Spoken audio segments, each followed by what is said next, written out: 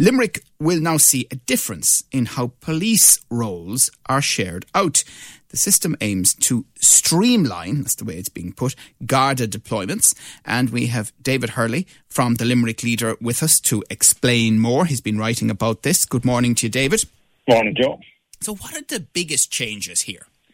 Well, I suppose it's important to point out, first of all, that this is seen by the policing authority, by government and by the Garda Commissioner as a positive development that will hopefully see a more of a community Garda-focused policing model.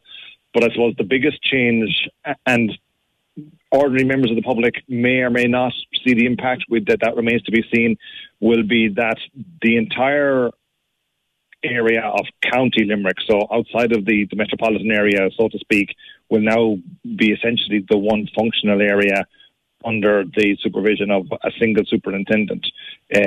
Previously, up until this week, you had the Newcastle West Garda District, which was essentially West Limerick, the Bruff Garda District, essentially East and South Limerick, each having their own superintendent. And for older listeners, and yourself, myself, you, Joe, you recall there was previously an Askeaton Garda District up to 10 years ago. So in the past, there have been 3 different Garda districts in the rural part of County Limerick. As of from Monday of this week, that's down to 1. Did anyone have a notion outside of the Garda itself that this was coming?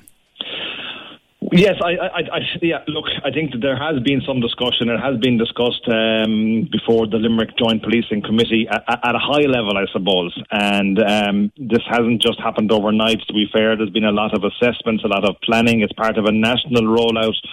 Limerick was one of the first Garda divisions to embrace it, and there's been a lot of other bureaucratic type scenarios have been explored and rolled out behind the scenes over the last 18 months. The Commissioner, Drew Harris, was in Limerick just before COVID, where he briefed members of the local authority and the Joint Policing Committee. So this has been coming for a while, but it's been very much, I suppose, at the behind the scenes back end of the organisation, whereas from Monday, all of the Garda systems essentially changed, and Gardaí, who would previously have been reporting to a superintendent in Newcastle West or in Bruff, are now reporting to that single superintendent. So essentially every Garda station in the county, apart from Castleconnell, are now under this new Limerick County functional area. Right. So Garda Commissioner Drew Harris and his management team have ultimate operational responsibility for this. But was there actual political input nationally and then locally among, for example, our councillors and TDs and the like? Well, I suppose that the input might be the wrong kind of description of it. Obviously, there has been some briefing, and there has been keeping them up to speed in terms of progress. I mean, obviously, the operational aspects and the exact day-to-day impact isn't really a matter for the politicians. Clearly, politicians are looking at crime figures. They're looking at the concerns of the public, whether it's road traffic, road safety, whether it is burglaries, whether it's attacks on people, whether it's sexual offences or whatever.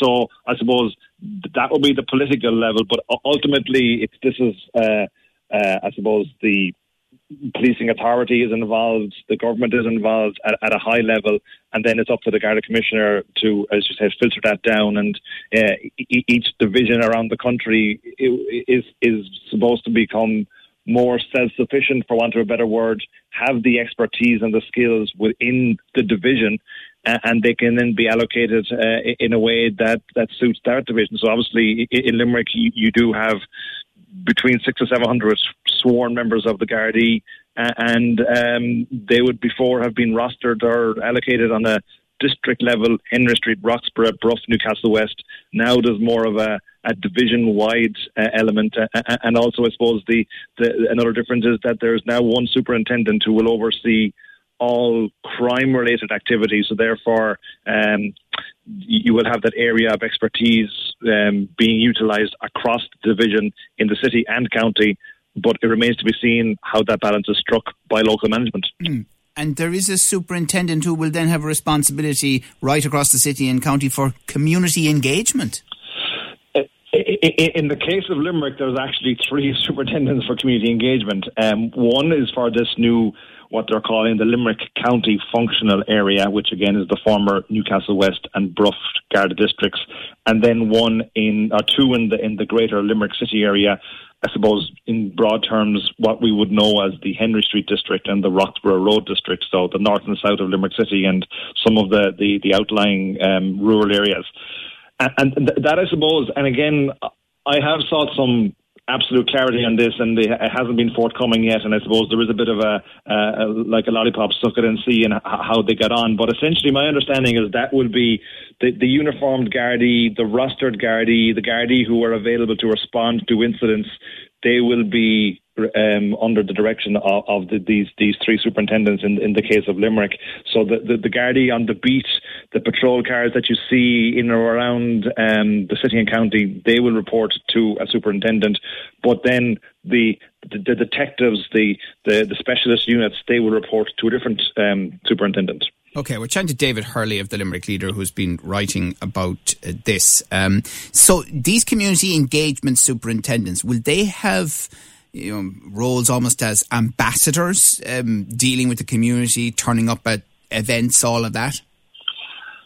Again, I suppose this is where we're slightly unclear as to the exact role. I mean, again, look, each of the superintendents in the case of Limerick could have anywhere between 150 to 200 Gardaí under their direction. Now, obviously, it's on a shift basis rather than any one time. So, I suppose that their priority initially is going to be ensuring there's a visibility of Gardaí in the city, in towns, in villages.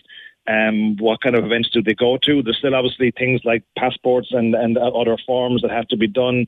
Garda stations have to be open to the public at whatever hours in particular communities are up to the public.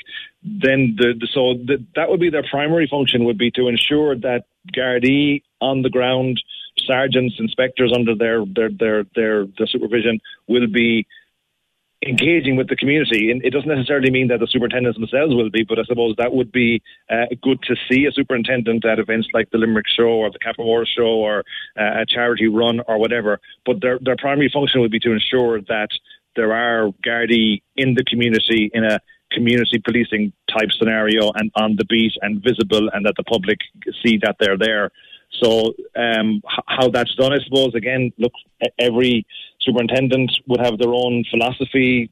There are guidelines. There is a chief superintendent to report to. There's the commissioner ultimately to report to.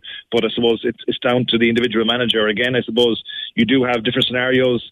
Like you have big towns like Abbeyfield, Newcastle West, Kilmallock. Then you have the smaller villages like Croom or Croke or Adair. You have big events like the Jason McManus Pro-Am earlier in the summer. So these will all feed into the relevant superintendent on how they deliver a community-led policing in those communities. David, the key question that any listener will have this morning is, what is the impact on this change, which has now taken effect in the Garda in Limerick, on me and my locality? Again, I suppose I think we need to keep open-minded on that at this stage. The Gardaí would like to believe and think that once this is fully, I suppose, embraced and that they have learned from any initial teething problems that may occur, that people will see a difference in their community, that there will be a greater sense of community Gardaí across the division, that it won't be, for example, some might have argued before that community policing was a big thing in parts of Limerick City, but not so much in the county. I suppose the aim is that certain communities may see a greater Garda presence. They may see more Gardaí on the beat. You still call 999 in a case of emergency. You still call your local Garda station if you need assistance of a less serious nature. You should still be able to know who your local Garda is. But I suppose behind the scenes, the aim is that it'll be more efficient, that the deployment of resources will be done in a more coherent way across all of Limerick, as opposed to individual towns and villages, which some may have believed got preferential treatment in the past. I'm not saying that's the case, but there might have been a perception of that. I think the biggest difference possibly could be in the investigation of crime and serious offences, because that now will be done on a divisional basis.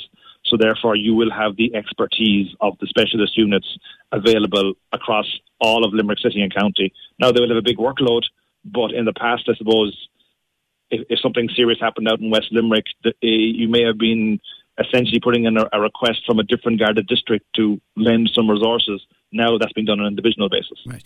And finally, it has been long called for, over certainly the last decade or more, more policing on the ground, more Garda boots in communities. So you seem to be saying that if this works, it is one of the aims here.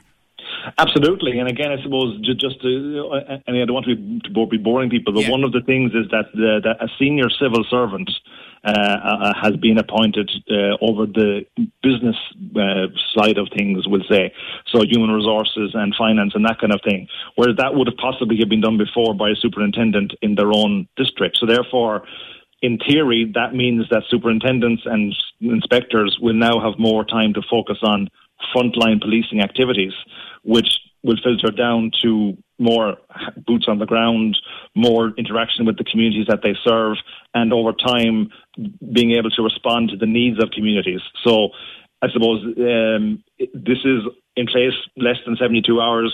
It's going to take some time to bed in. It does have the support of the Garda Commissioner and the force nationally, and there is supposedly going to be a divisional-led policing approach across the country. So therefore, each division, such as Limerick, will have more control day to day over what it does, rather than being subject to national directives. Obviously, there's national guidelines. So I do think that there is a move to free up more Gardaí. There's a move to free up more senior officers to allow them focus on policing. And if it does work, then I do think people will see a difference. All right. Well, the way you're policed this week is a bit different to the way you were policed in Limerick last week. Thank you very much, David Hurley from the Limerick Leader, who has been writing about this change. Your views, your news, your Limerick Today.